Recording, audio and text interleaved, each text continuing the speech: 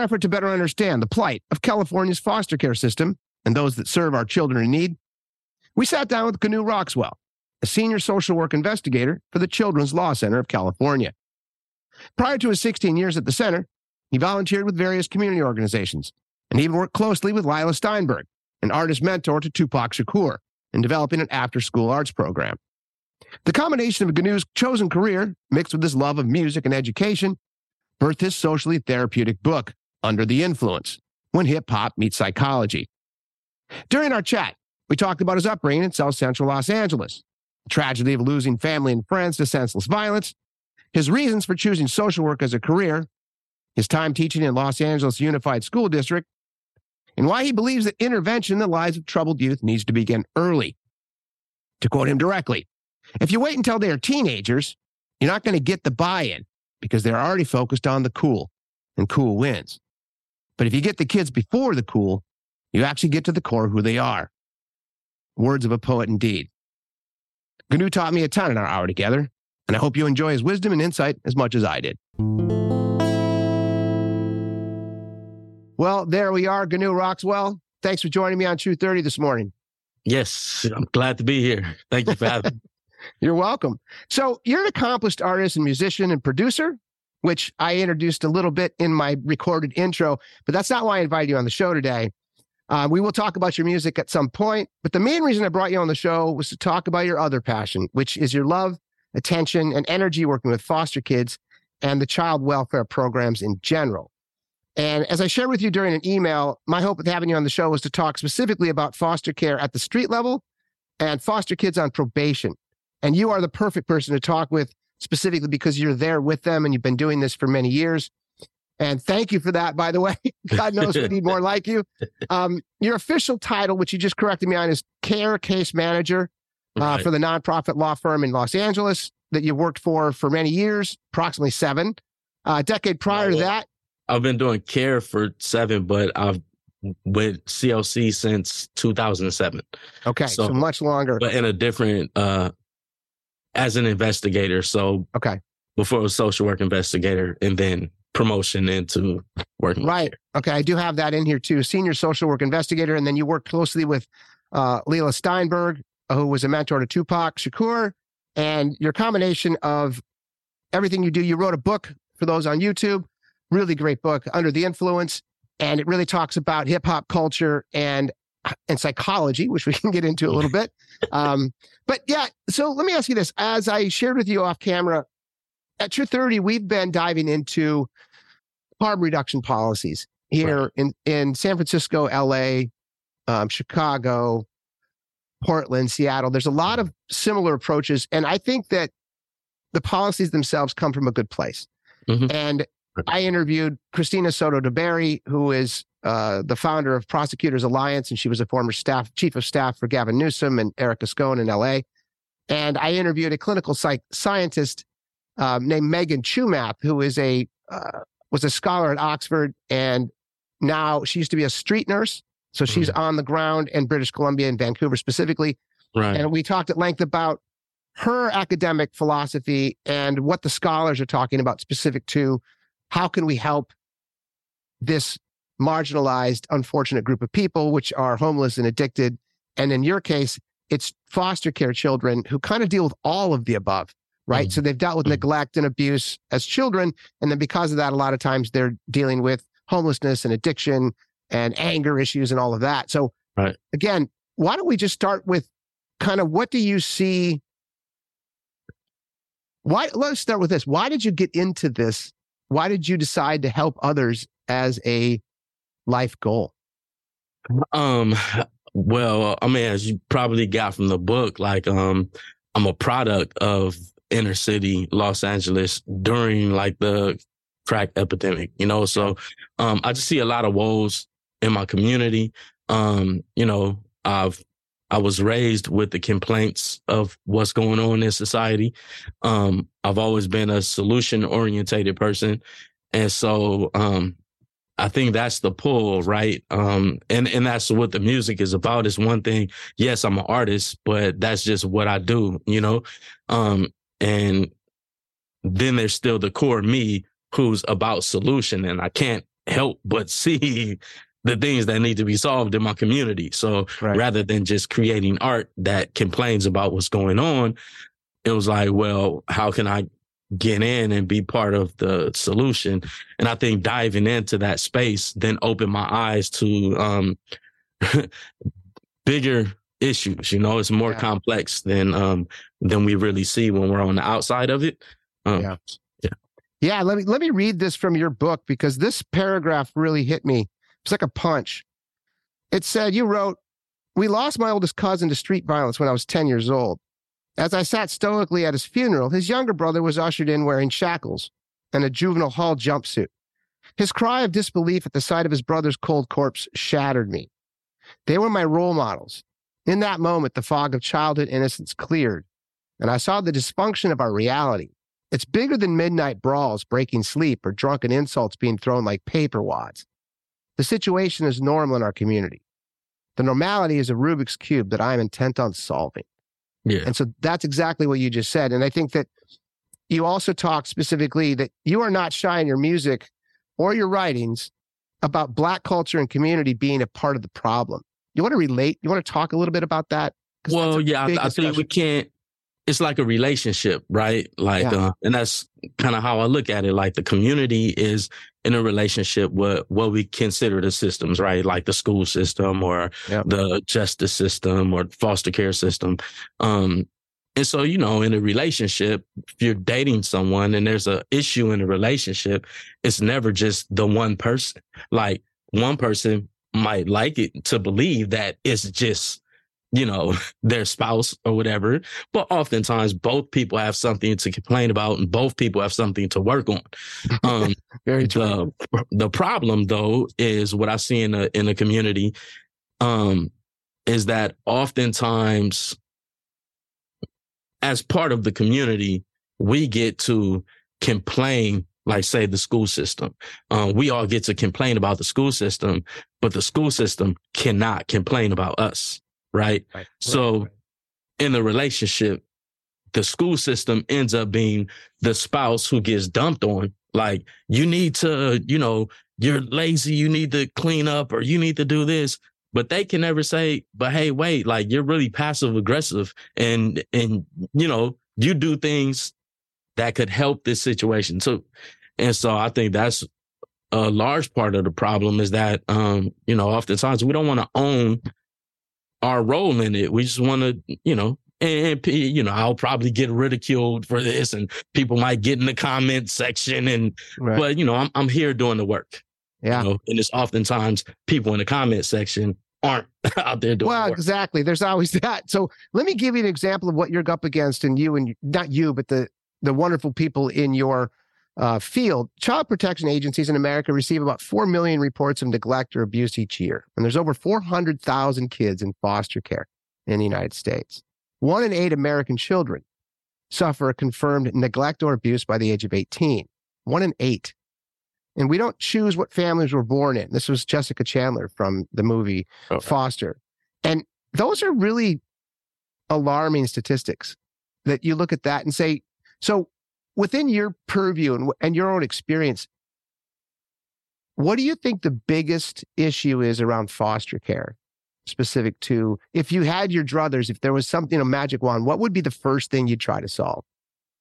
Well, I think, foster care is just like a symptom of an illness. It's not the illness. You know what I mean? So, foster care is like the cough the American society has COVID. So my thing is really rooted in the way that people treat people. There's a lot of aggression just in our society in general. And it really opened my eyes. I took a trip to Ethiopia, and Ethiopia is really poor in comparison to America, right? Yeah. And in America, me growing up in South Central Los Angeles, we blame it all on poverty. Like, the reason we're so angry or the reason that we have violence and gangs and everything like that is because, poverty. Yeah. But when I went to Ethiopia, I saw poverty like I'd never seen before. And I felt hospitality like I'd never seen before. I was helping out at a orphanage, and the workers invited me to their home for lunch, and they lived in a mud hut, extremely small, like the size of my bedroom. And, they just feeding. It was just so much hospitality that I couldn't believe it. Like seeing the way that people treated each other with so much like love and compassion that the poverty wasn't as big of a deal. And I realized coming home that, man, like, the projects here in LA is considered dangerous, right? But why is the project dangerous? It's not because of somebody on the outside. It's because how much aggression and tension, and we're such individuals. We don't, and then, that's not the American thing to say, because then they start saying I'm socialist or whatever. Mm-hmm. But when we were left on the island as an individual in a society that's all about capitalizing over each other, then we have to fend for ourselves, and we become in competition for each other. And so then it's like destroy, right? It's like I'm fighting for mine, and I'm only teamed up with who's here to fight with me for mine against everyone else. And so then that's what we have a structure for that. So that's why I say it's bigger than just grabbing a model that's working in another country, because that other country has a complete different culture, So until we address the culture of America, which I'm not sure, that's a really huge, a massive thing to do, because our states are as big as other countries are, Correct. So that's a good point. I think that poverty, in a lot of the discussions, is the foundational element of a lot of these problems. And then the culture itself, to your point, and what you write about is exactly that. And I think what music does is it gives a voice to these kids that are scared and they feel like they don't have an out, and that if they don't join a gang, that they can't survive. They can't get back. Yeah, because it's protection.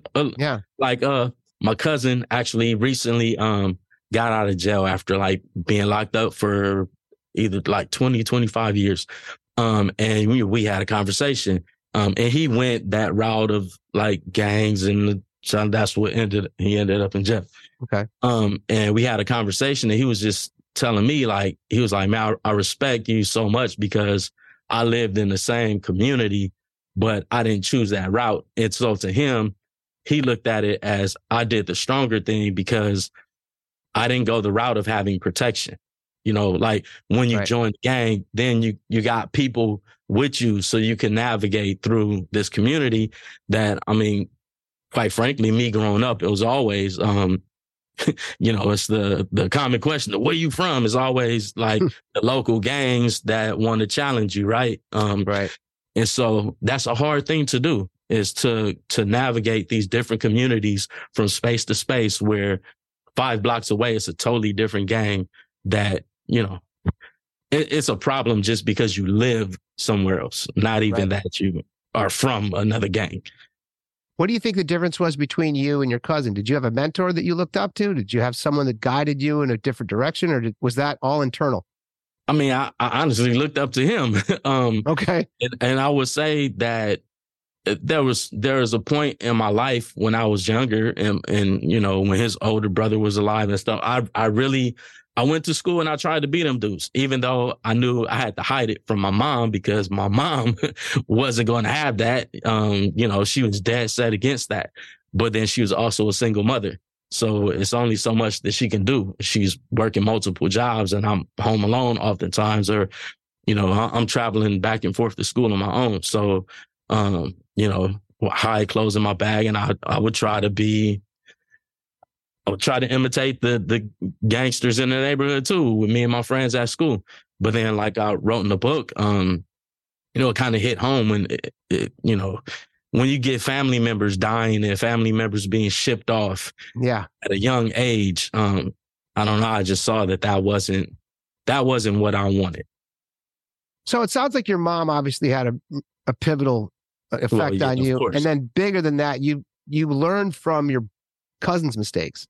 You watched the funeral itself, obviously was a pivotal point in your life. You were 10 years old. You still remember it. It's one of those things. So when you bring that level of empathy and understanding to your craft, how well received is this by the young men and women that you have in your care? Do they like the fact that you grew up on the street so you understand them? Is that important? Well, I mean, at that point, it's like we can relate, right? Yeah. It's a trust factor also. Yep. Like, I mean, I wouldn't accept help from someone that I didn't trust. If I don't trust you, I can't even trust your help. Yeah. But when we begin to have conversations and we connect and we see that we have commonalities, Mm-hmm. I just naturally begin to trust you, Yeah. for whatever reason. That's how we work as humans. When I see that there's no threat and that you can connect with me, you can relate to me, I can relate to you, we begin to build trust and it goes from there.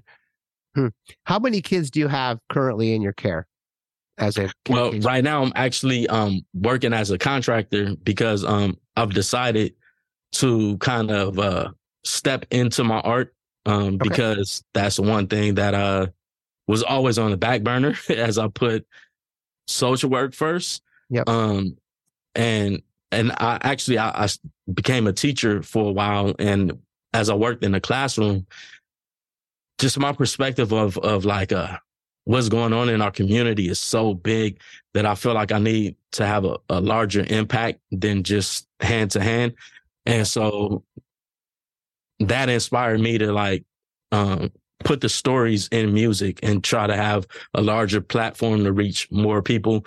So I'm kind of just working part-time right now. So I'm actually just doing I'm here now at the office actually. Yeah. But just doing assessments for them right now. So in your history with these young men and women, what do you think was your biggest role as a care case worker? What did they look to you for?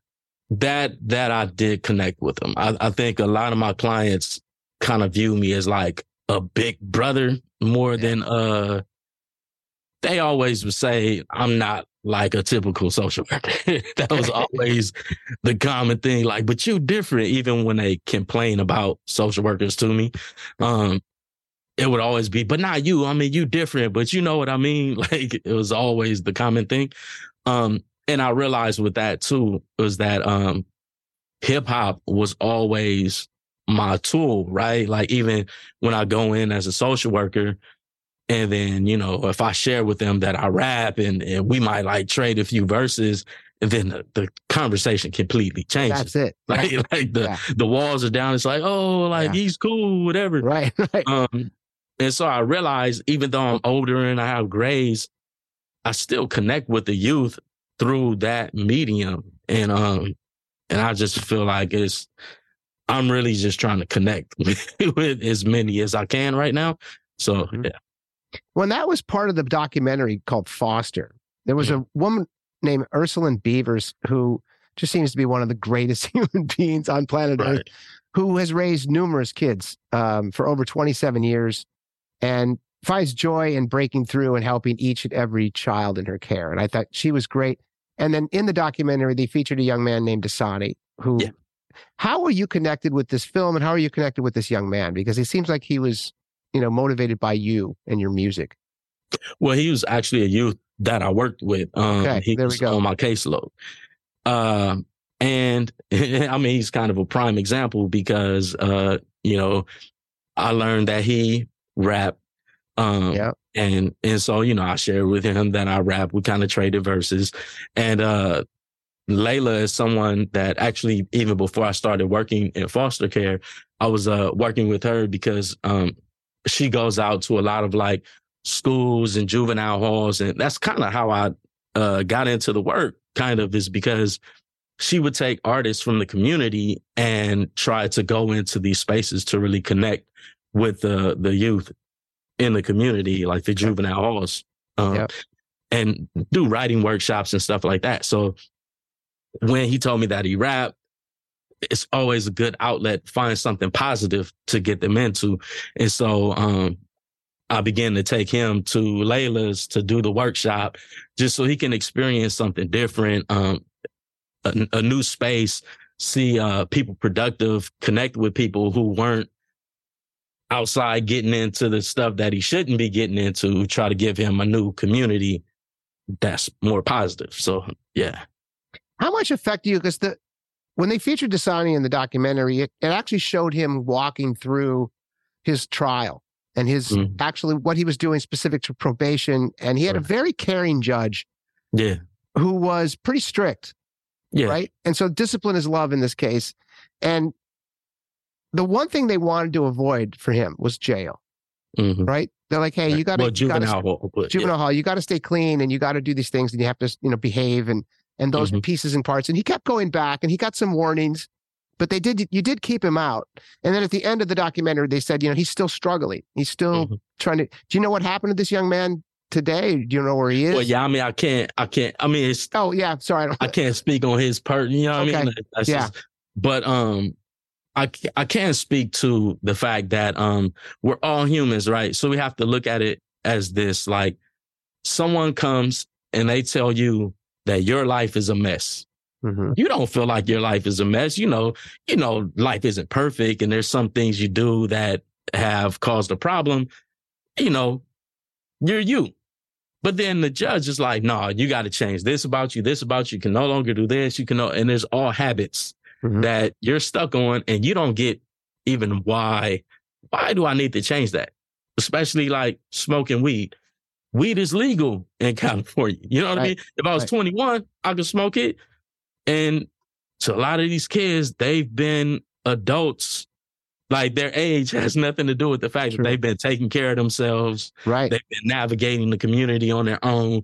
Like it's weed, so it's hard to, so like I said, if you had that list and they said, make all these changes, are you really going to make those changes? Like hardcore, make those changes just because somebody else said you need to make those changes in your life? Likely you're going to be like, I'm going to pretend like I did whatever to get me off the hook until I could get off the hook. And then I'm going back to who I am and who I'm comfortable with being. Like we all have habits that we're called into. So what I always try to do with the youth that I work with is try to find intrinsic motivation, like the thing that's in them where they'll want to make the change because it benefits, it serves a purpose to reaching a goal that they have for themselves, not because it's something that somebody else wants you to do.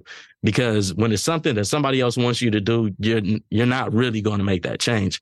And I think that's a large part of the problem with recidivism and stuff like that is our system isn't really, our society isn't really invested in finding out what's going on inside of each and every individual. It's a system. It's a machine. You come in, you fill out the paperwork and go do this. And so like, if we're not really investing in what motivates people, what people feel like they really need and what their goals are, we're going to stay in the loop. How many of the foster kids that you work with historically have been homeless? I mean, it's a tough question, but yeah, I mean, there's so many because you even have youth who what we call leave without permission, and they used to call it AWOLing, but it's essentially just running away. That's homeless, right? Like when you run away from placement, and that is a super common thing in foster care to leave without permission, especially the youth that I'm working with because they're on probation. So there's so many different. I just wrote a song recently about this, and in the song, kind of telling the story. And the thing is, as a social worker, you feel like you're rescuing this youth by removing them from the home, right? But in the perspective of a child being removed from all you've ever known, it could feel more like you're being kidnapped. You know what I mean? Like you're being taken from your family, your friends, the neighborhood, placed somewhere where likely you have no clue, the new neighborhood, new people, strangers. You got to live with a bunch of other kids that you don't know. Like all you want to do is go back to what you know, right? So like you're trying to get free. You're trying to escape to run back to normality. And the normality in this case, though, if you're being actually extracted from a family, is abuse. correct? But how much of it? I don't know. I mean, that's what I'm asking you. Is it? Yeah. Well, yeah. But in whose perspective? You know, to us, CPS kind of thing. Like we may view it as abuse, right? Like, okay, I can view the situation the child is in as a toxic situation. Yeah, we see clearly that that's not a healthy space for the child to be raised in. Right. But I can say as a child who I was physically reprimanded frequently as a child. I didn't grow up thinking I was being abused, although, you know, once I started working in the foster care system and see what kids get removed for, I'm like, man, I was like a phone call away from being a foster kid. You know what I mean? Yeah. So, and I just say that to say that just because you're in a space that the society may deem you're being abused doesn't mean that you own that. Like that, it's still the norm. You're still used to your parent. You know their triggers. You know what's going to get them pissed off and cause that, and what's not. You know how to fly under the radar. You learn to navigate that space. You know, which I'm not saying that that's a healthy thing, but I'm saying that there's always life is more like a spear, and we kind of treat it like it's a flat piece of paper. Like there's this side and that side, but it's not. There's so many different points of perspective and surfaces. I didn't know that. So my brother is a divorce attorney, and he deals a lot with child neglect. Mm-hmm. And oftentimes, if the child is neglected, so the mother passed out, blacked out drunk with a 7-month-old baby, as an example. Right. And then the divorced father finds out or hears about it. They remove the child. Yeah. Right? Because the child is in danger. Right. So that's one issue. I think if someone is, to your point, I grew up being spanked too, and, you know, I wasn't abused like physically, but is that a piece of what you've seen over your period, is that there are kids that are removed from a mother, a biological mother, based on a CPS evaluation that this is too toxic of a place to live. And in doing so, they remove a child who actually has a pretty happy family outside of these, you know, isolated incidents of, let's just say, corporal punishment, right? Yeah. And then when they actually remove him from that and put him into the foster care system, which I watched numerous documentaries on this and read a little bit about it, those historically are not great places either for a lot of these young kids.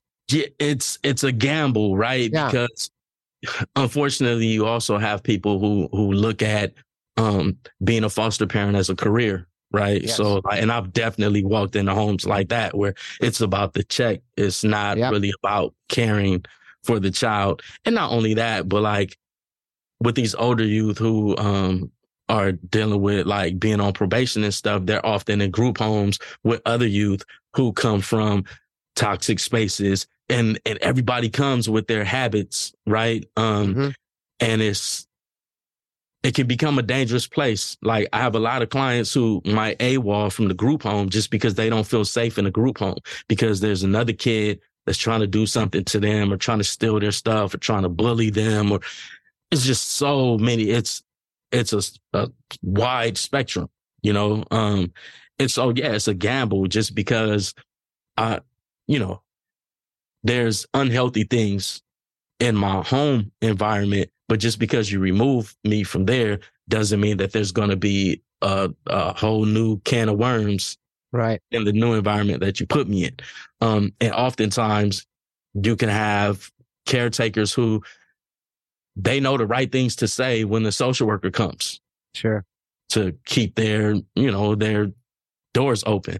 And then you have some foster parents like Ms. Beavers who are great, you know, so you can't just throw it all under the bus, because at the end of the day, we're all individual people. And, you know, like I've said before, I think part of our problem in our society is that we deem things as good and bad people.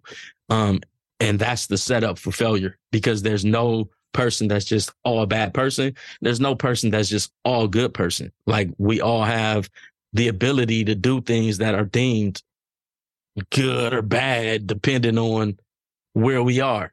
But when we look at somebody like that's a good person, then our heart is broken when they do something that we deem a good person wouldn't do. Or then our trust is broken and we have all these things. It's kind of a prejudiced view, right? Like we have all these expectations because we deem this person as a good person. And the same thing with viewing somebody as a bad person. We've deemed that they're a bad person. So now we put all this baggage on them and we don't give them the benefit of the doubt and the space to even function or do anything good because we've deemed them a bad person. Yeah. We won't give them the tools and the resources and the support because we deem them a bad person. So what you're helping me understand a little bit is the Los Angeles County Department of Children and Family Services. It's the largest county child protection agency in the country. An LA Child Protection Hotline fielded 220,000 calls of child abuse in 2016. So although some of these claims are false, to your point, the program was able to predict that 76% accuracy of the most urgent cases. So kids were actually in real trouble. And that's the 400,000 kids that are now in foster care. What is the division between the 400,000 kids and then the kids you're dealing with on probation? How many of the 400,000 are actually on probation? Do you have any idea of that number? I mean, I have statistics. Okay. It's kind of like when you're in the weeds, you're not really. Yeah, no, but you're dealing specifically with foster kids on probation. And so that's almost another level of trauma, right? So they're not just the fact that they're orphaned and that they have to live within a wonderful wonderful home like Miss Beaver's. There are also other things that I've researched specific to your point. There are people that want to make a career out of it. They're not necessarily good parents. They're collecting paychecks per kid. That's their life now. And they're not necessarily nurturing, loving people. So then these kids obviously are going to rebel from that situation, just like they would. I mean, I would have, if that was the case. So what do you think? Is there such a thing? Again, I mentioned the remedy side of things. Do you think there's some similarities between how we treat our foster care to how we treat our other, because in this case, they're probation, that means they've committed crimes. What is it that we could do specific to criminal justice reform for younger people, both juvenile and obviously once you're over 18, you're going to regular jail or regular prison. And what we do know from every statistic out there in literature is that prisons are dangerous. They actually hurt the cause. Yeah. So if someone goes into prison or a jail, they come out worse. Yeah. And I know this personally because my little brother was an addict and in and out of jail all the time. And I visited him in jails. He never went to prison, which was fortunate, but he came out worse. He came out abused. He came out angry. Yeah. Right. Trauma. Yeah. Is there a criminal justice reform policy that you see specific to foster kids that is there anything, is there a ballot initiative? Is there some kind of legislation that's trying to help kids avoid jail? Well, I mean, kind of that's why we're here, right? Like there's tons of I think services and initiative that's they're trying to change the system even right now. Which is to be clear, the reason I mentioned is the documentary showed that specifically in Los Angeles, they're doing everything they can to keep kids out of jail because they know that's a really bad move. So the probationary periods, people like yourself, are to keep them out. Yeah, out of juvenile, right? Yeah, but I'm kind of like at this crossroads with that thing though. Like that, I agree. Like I really don't want. I wouldn't like for anybody to be locked up. It's a very traumatic situation, right? But it's not in a vacuum. You know what I mean? Like you can't isolate it. There's different facets of our society that like, what are you gonna do? Like our for instance, as a teacher, I had a youth that I was with, the culture at the school was the kids kind of just roam around and do what they want to. And kids would often try to come into my classroom when they didn't have my classroom to try to hang out with their friends. And I'm having to shoo them out of my classroom.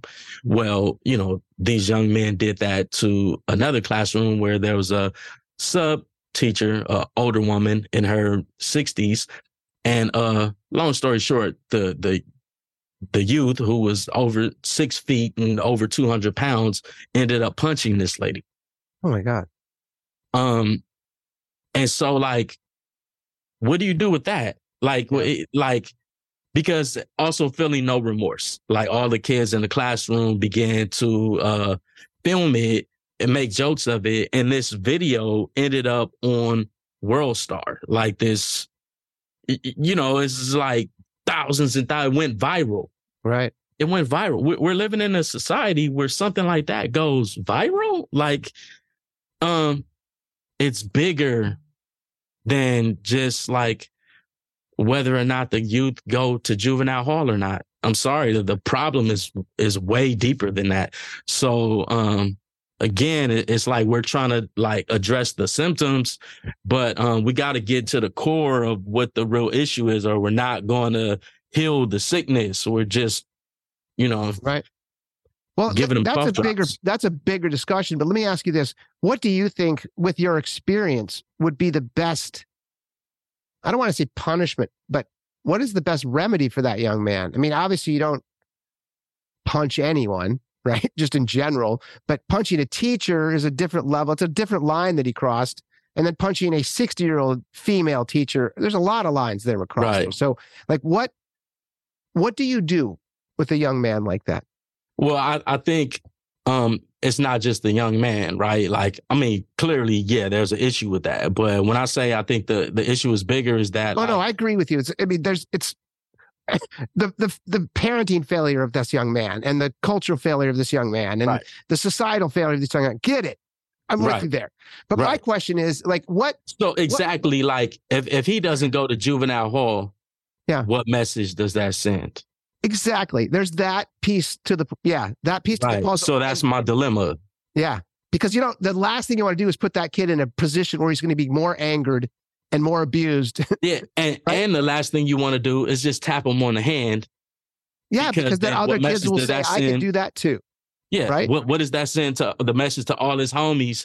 Yeah. Because the thing is, there's a lack of respect, and you being warm and fuzzy doesn't make them have respect. You know what I mean? Like, honestly, me, like you said, working on the street, like, it's either your softness is often taken as a weakness. Mm-hmm. So if there's not a hard structure and there's not like repercussions, then, I could take advantage of you. I could walk over you. Mm-hmm. So like the approach that we would like to have would like just give them love, and, things will change.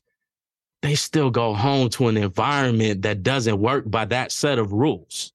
Right. Well, and a community that doesn't abide by that set of rules, correct? Right.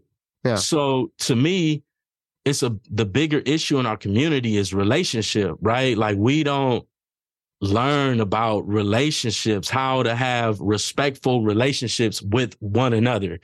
And that's really the root of it. So the parent and child, the parent isn't having a healthy relationship with the child, which then causes the child to not have healthy relationships with their peers, and they just grow up and we get what we get, like, yeah. And so, and until we get to the space of where we're having healthy relationships with each other as an adult, having healthy relationships with the youth, modeling for the youth how to have healthy relationships with each other, there we're getting into like the remedy of the problem, because it's a lack of respect. It's a lack of respect. And these kids are trying to show their dominance to protect them. Because if I'm the dude that'll pop off on anybody, if I knock a teacher out, not to mess with me. Right. What did happen? What can you say? What happened to this young man, or probably not? So, I mean, I can't. Yeah, no, you can't get into that. But I think that. So, let me give you an example. That same situation you mentioned, as a teacher, you had kids coming into your classroom because they wanted to attend, and you had to shuffle them out. How did you handle that? Did you handle that because you have their respect based on your history? Yeah, it's partly that's. And you're a bigger guy, obviously. Well, I'm not even bigger. Like, he's bigger than me. Right. But I mean, you're a man. You're a man, right? So yeah. You're not a 60-year-old female teacher, I guess. Right. So the dichotomy there is that, okay, this is a dude that if I beat up, he actually might be able to fight back. Number one, right. Or he's a good guy and he's a social worker and he's been trying to help us and he's here to teach us. What did they respect you when you say, hey, guys? Well, yeah, I think that honestly is the biggest factor. That's always been the thing that worked for me when being in the classroom, is that I build rapport. That's kind of my right. thing, even working in social work as a teacher. I build rapport, and with the rapport comes the trust and the respect. So there's countless times where, they won't do something just based off of the respect that they have for me. Or they, all right, I got you. I'm going to go. All right. Just because of that. So you didn't have any problems teaching at all? Or did you? I didn't have problems teaching, but in a sense, just me alone doesn't change the culture of what's going on. So I found myself having to police the room frequently, like where I don't know if people know, but nowadays kids are all about being on TikTok. So they're trying to like make TikToks in class while you're teaching. They're horse playing and running around and trying to fight each other in the classroom, throwing stuff at. So I was always policing the room, and I felt more like a probation officer in the classroom than as a teacher oftentimes. Every class is different. So you might have a class where, all the kids want to learn and they're doing their thing. But then I have a couple of other classes where all the kids that are trying to get attention and prove themselves to each other, they're in the class, and it takes forever. And I don't want to just write off like, you're going to the dean. Like, I'm not Oprah handing out hall passes. But at the end of the day, it's like, I'm tired though. Like, I'm tired of having to pull you to the side. Like, all right, I'm sorry. I'm tired of that every day. We're like, I'm pulling you aside and you're sorry. And okay, you're not going to do it anymore. They don't want me to tell the coach because they're trying to play sports. Sure. It just gets old after a while. And this is LA Unified School District? Yeah. Okay. So their public schools in Los Angeles have children, young men and women, I should probably say. How old were these young men and women? I was doing high school. It was high school. Okay, so these are kids that know better. I mean, they should know better. Doesn't mean that they do. Right. And during class, how many, and you talk with other teachers about this? Because obviously, how many of their classrooms are similar, where they have this level of... At our school, every classroom's like that. But even, me and my buddy, as teachers, we talk amongst each other. Yeah. And, at other schools, it appeared to be kind of a regular thing, maybe not to the extent of like at our school where the culture ended up being where the kids kind of roam from class to class. But there's a lot of components. The lack of respect is common. And that's why I say it's a societal issue. And, it's kind of speculation, but we are in the middle of a teacher crisis where there's not enough teachers to even have sub teachers. And I got to wonder, are all these teachers quitting being teachers because there's a lack of respect? Like, I hear it frequently from teachers, like they don't want to deal with it anymore. And that's in this case, they're scared for their physical safety, right? Yeah, scared of your physical safety, scared of having to fight for respect all day long, especially when you grew up in an era where you gave the teacher respect because that's what your parents demanded at home, that you give the teacher respect. But now there's times where I've threatened to call home, and it's like, call my mama, because they know when I call home, the parent is just going to defend the child's actions. Correct. Like, I made a phone call home and I was telling her child was kind of being like class clown in a classroom and not doing their work and everything. And I was talking to the mom and she told me, I told her, if you're going to be a class clown, at least get your work done first. And I was dumbfounded. Like, what do you mean? Get your work done first. Like, the message is supposed to be not be a class clown, not be a class clown after you finish the assignment. Like, you're a distraction to everybody else in the classroom. So it's get your work done and then distract everyone else. Right. Yeah, that doesn't work. That doesn't work. Well, it sounds like, I mean, the situation in your classroom sounds analogous to your frustration with the foster care system, because it's the same problem, right? Yeah. Is that you have these young men and women who come in with years of neglect, and abuse may not just be physical, it's emotional, right? It's mental, it's spiritual. It's like they don't feel loved or protected or cared for or seen. Right. And then to your point, they have to put on a persona of being a hard ass, or they will get screwed with by other kids in the community. And so that's a big piece of it too. And so it's not a matter of like, you as someone who's been on the street, you know, a lot of social workers I've talked to, and specifically the academics that I've talked to, have all these really grandiose themes. Here's what we need to do. And we need to integrate, you know, our judges, our police, our social workers, our psychologists, our community, and we need to surround these kids, if you will, both in foster care and at the LSUSD, and let them know, hey, this is how we need to help you foster growth from teenager to adult, and from doing your homework. I mean, well, I can't imagine that the scores or the homework for these kids is up to par if they're throwing, you know, stuff at each other and doing TikTok videos during class. I mean, they can't be learning, right? That was the disheartening part. And I can't just there's some students who are shining stars. There's some students getting it done, no matter what the odds are. Even with that level of distraction. Yeah. But they're always the same. That student, you know, when you meet the parent, like, that's why, you know, and the other kid, you meet the parent, you're like, yeah, that's why, you know? Yep. And so I lost my point. Well, what I was asking about is that it's the same problem, right? They're not learning. So these kids aren't learning, inside the classroom if there's that much distraction. I think the disheartening part about that was, I won't say the name of the school because I don't that's fair. get anybody in trouble or anything like that. But you know, then we need to get the reading scores up, right? So they have they're trying to get their Lexile scores up. So they have a computer-based program, and they're always introducing some new computer-based program to the teachers. I don't know how they do it. It's like 6 different programs you're trying to juggle. Yeah. But then when the kids still aren't bringing their numbers up, then they direct us, okay, read the story out loud to the students, you know, beforehand, have a discussion about it, and then have them answer the questions.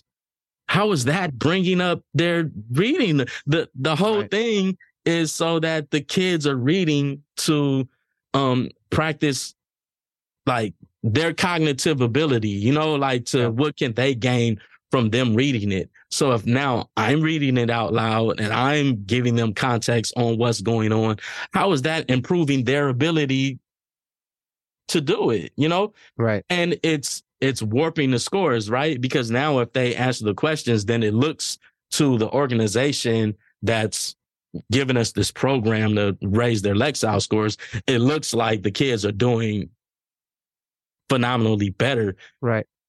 But essentially, I'm giving them the answers without giving them the answers, you know, like. Yeah. I mean, if it's reading retention that they're attempting to test, right, to see where they actually factor in culturally and within the competitive landscape, reading it and having them learn it auditorial and then talking about it is obviously going to be a very different comprehension mechanism than reading it themselves. And so if they're not up to par on reading, that's a workaround specific to test scores. And if that's happening at scale, that's a really sad dilemma for all young men and women. It's really sad because it's not even that the youth doesn't have the ability, but they're so distracted with their phones. Like, the phone is become such a cancer in the class. They're sneaking it under the table. And so, me and a couple of my coworkers, we started collecting phones at the door, but it's not the school-wide thing. So now we're the evil teacher. There's, why you got to take my phone? Or are they still hiding? I lost it. Or my mom took it. Or I don't have it. And they're still like, of course, trying to play. Even like the school gives them iPads to be able to do work on and stuff like that. And it's so that there's no technology gap, right? But then the kids are super smart. So they find workarounds so they can get on games and they play games on the iPad while you're trying to teach class. And then I got to walk around class to see who's playing the game or who's actually reading the assignment. It's too much, right? Like, can we just, I don't know, like they'll have an iPad at home. Like, we need this stuff out of the classroom that's serving as nothing but distractions for the students because they have the ability. They're super smart in other ways. Oh my God. Yeah. If they can do a workaround, that means they're computer proficient, right? They're super savvy. Yeah. They're more savvy than we give them credit for. Exactly. But you're going to be savvy at getting to the thing that you want, Right. Well, no, I mean, that's actually the bigger problem then, because it's the same situation that you dealt with in foster care you're dealing with in unified public school, which I'm surprised actually. And I was going to ask you if you took the phones away or if other colleagues of yours took phones away. So some of you guys actually mandate that when they walk in the classroom, hey, put your phones over here in the box. We start collecting. Yeah, because that would to me make sense. But if they have iPads that are supposed to be utilized during class time hours to access information, then you are stuck with having to police who's actually on what app. Yeah. Are they doing what they're supposed to? Or are they playing, Roblox? Or they have earbuds. I had to get hip to that. They have their earbud. So they walk in and give me the phone, but they're already in a conversation on their earbud. So I have the phone in some basket at my desk and the kid is. And they're talking with their friends. Yeah. They're at their desk talking on the phone. And I'm like, who's talking? Who are you talking to? Oh, no, mister, I'm not talking to nobody. In a full-on conversation. It's like, and that's awesome. Why I said I began to feel more like I was a probation officer than a teacher because I have to put so much effort into policing the room and trying to get them away from habits, and distractions that they're stuck in. So you're saying the same exact, and I'm just, trying to cobble this together. Your bigger issue with foster care isn't that it needs more budget or needs more social workers, which may be the case. There's that old story that, there's a bunch of dead bodies floating down the river. And eventually they're pulling all these dead bodies out of the river and they're trying to figure out, how do I store all these dead bodies? The question is, let's go upstream and figure out where they're coming from, right? Right. That's what you're dealing with in the sense of these children have the same exact problem, which is parenting. Yeah. Right? From both sides, if they're extracted from a family, from CPS based on abuse, and put into a system that doesn't love them and nurture them and discipline them, they're not going to get better.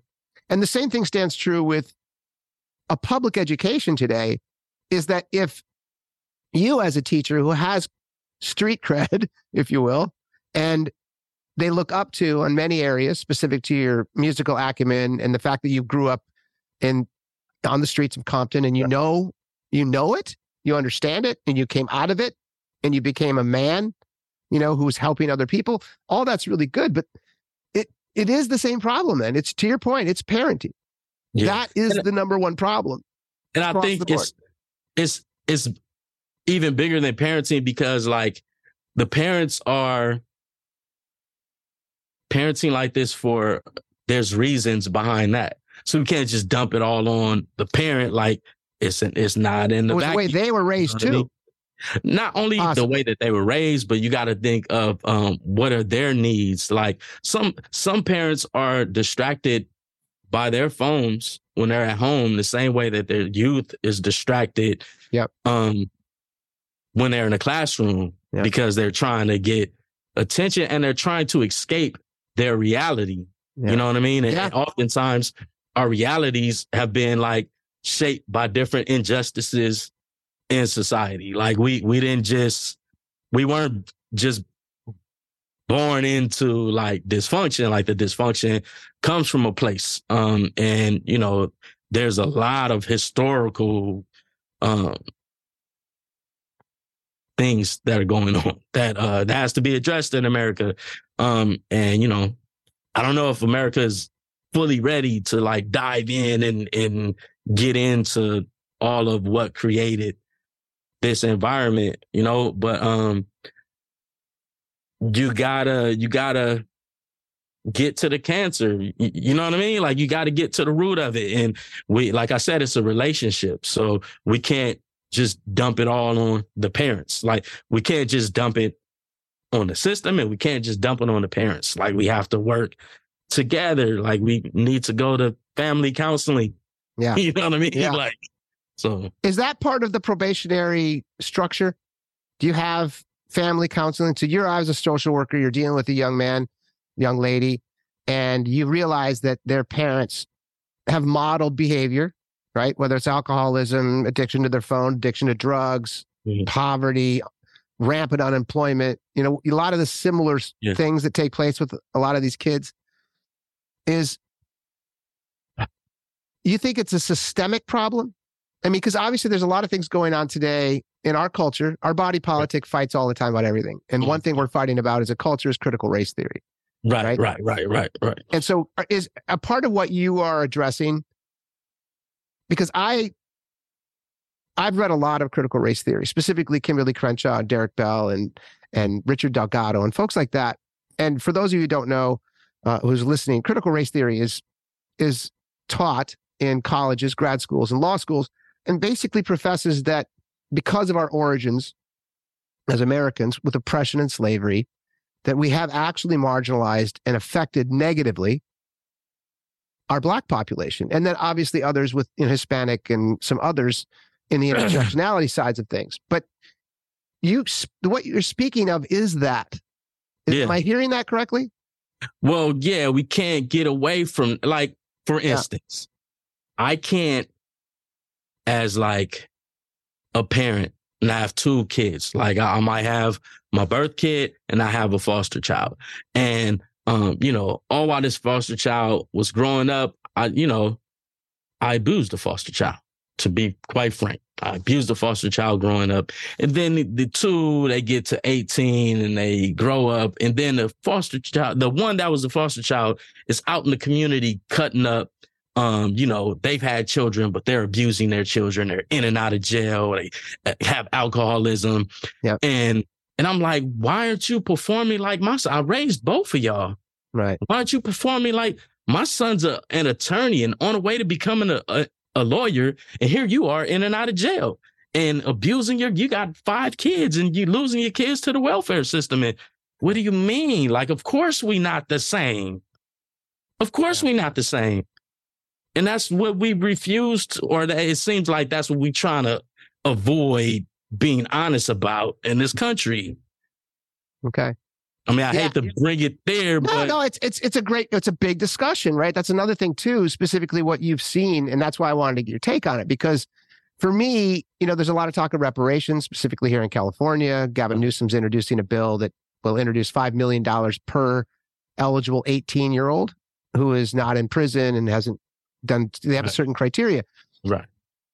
And obviously there's going to be a lot of debate about reparations from every political standpoint. No matter what you do, there's no matter what you do, everyone hates you. Yeah, or at least half the population hates you. But I think for me, what I've seen, a lot of the homework I've done specific to critical race theory, is that there's a lot of wonderful ideas specific to educating children and clean, you know, the broken windows theory, in the sense that you need to clean up communities and you need to bring people like yourself to the community so that people have mentors that they can look up to and they understand, wow, I could take the same road as GaKnew did, or I can take the same road as my cousin who's now behind bars, or I can take my other cousin who's dead, right? He got shot. So there's those kind of things. But to me, when you talk about the societal issues, is there anything in your head as far as a remedy? And let's just stay with LA as an example. We don't have to look at global or national, but is there anything at a programmatic level in Los Angeles that would help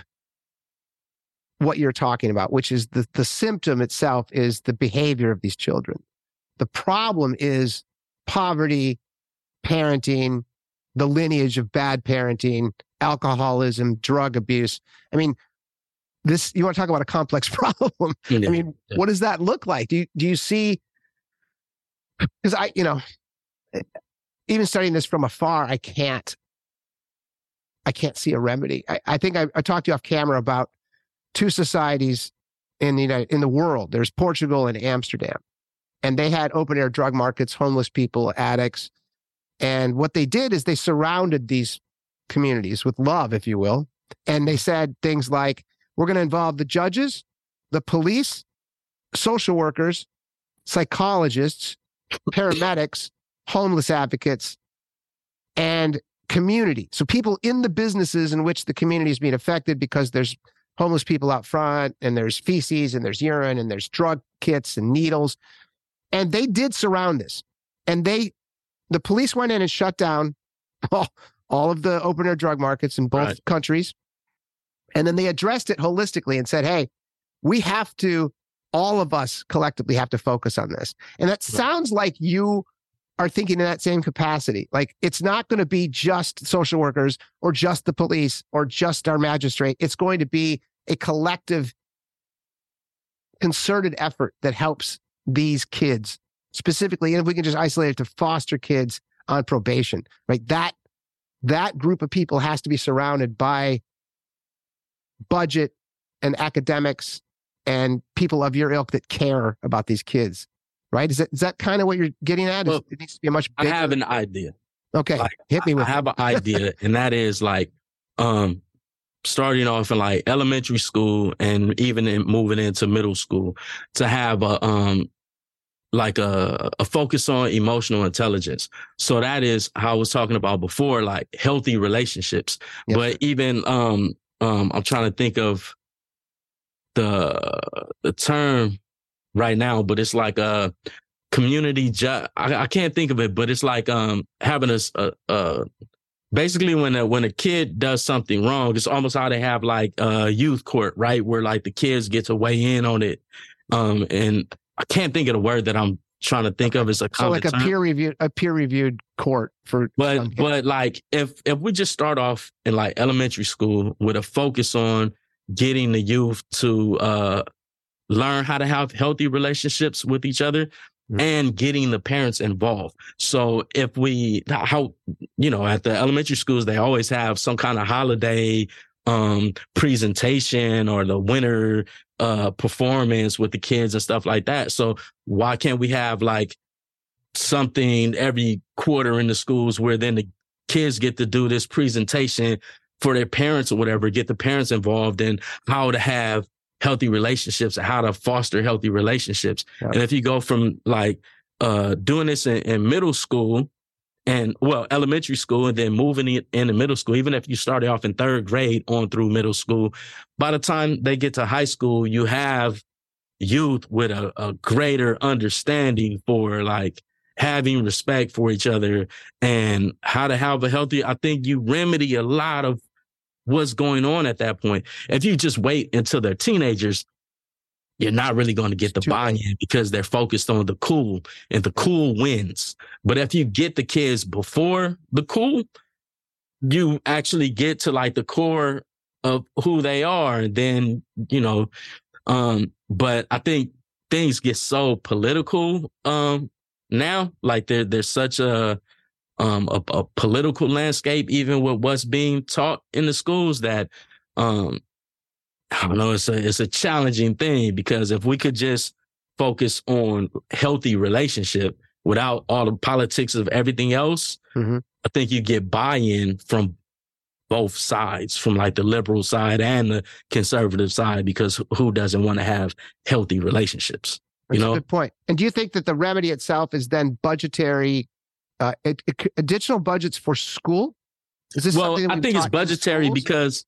But in actual school, like United. In the school, it's ways to like add that as a component to the curriculum, right? Got it. Because we always have this curriculum and the standards. We have the state standards that we have to meet with the curriculum that we provide. So we should add emotional intelligence as part of like meeting part of the standards, and work it into the way that we run the school. Not even just because, like, quite honestly, like I have 6 kids. Like the kids, the lunch lady, no matter which generation of kid, the lunch lady is always the lady who's screaming and yelling at everybody, and like that's I mean, it's kind of, there's a lot of toxic going on, and just it's just human behavior and how we interact with each other as like members of society. You know, like people are cussing people out driving on their way to work. Like it's the way that we function in society.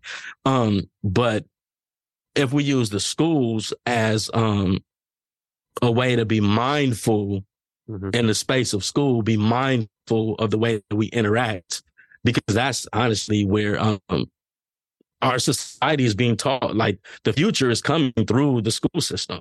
Correct. Well, I mean, we can just stop there, my friend. I appreciate your time. I think that what we can agree on is that you want to get them early. You want to show them that they're loved and cared for, and discipline is love in this case, and that school will be their best opportunity to get out of the situation that they're currently in. And that, I would agree. I don't know if that's going to happen specific to budgets, because I have kids in public school as well here in San Francisco. And obviously we don't have budgets even for, additional science class or an additional music class. So getting something that important, which I think I would agree with you on, could be a possible remedy. Because if you love them before they become angry, you have a much better chance of helping them learn. Right. Correct? Right. Well, again, dude, I appreciate everything you've done in your history. As I said earlier, and I meant this, we need more people like you. Good luck with everything you're doing with the kids that you still talk with and care for. And good luck in your music, because I know it's fantastic. I listened to 5 or 6 different songs. I really enjoyed it. I enjoyed your book. And Godspeed to you on everything that you're doing, because again, our world needs it. So thanks. Thank you. I appreciate it. Cheers.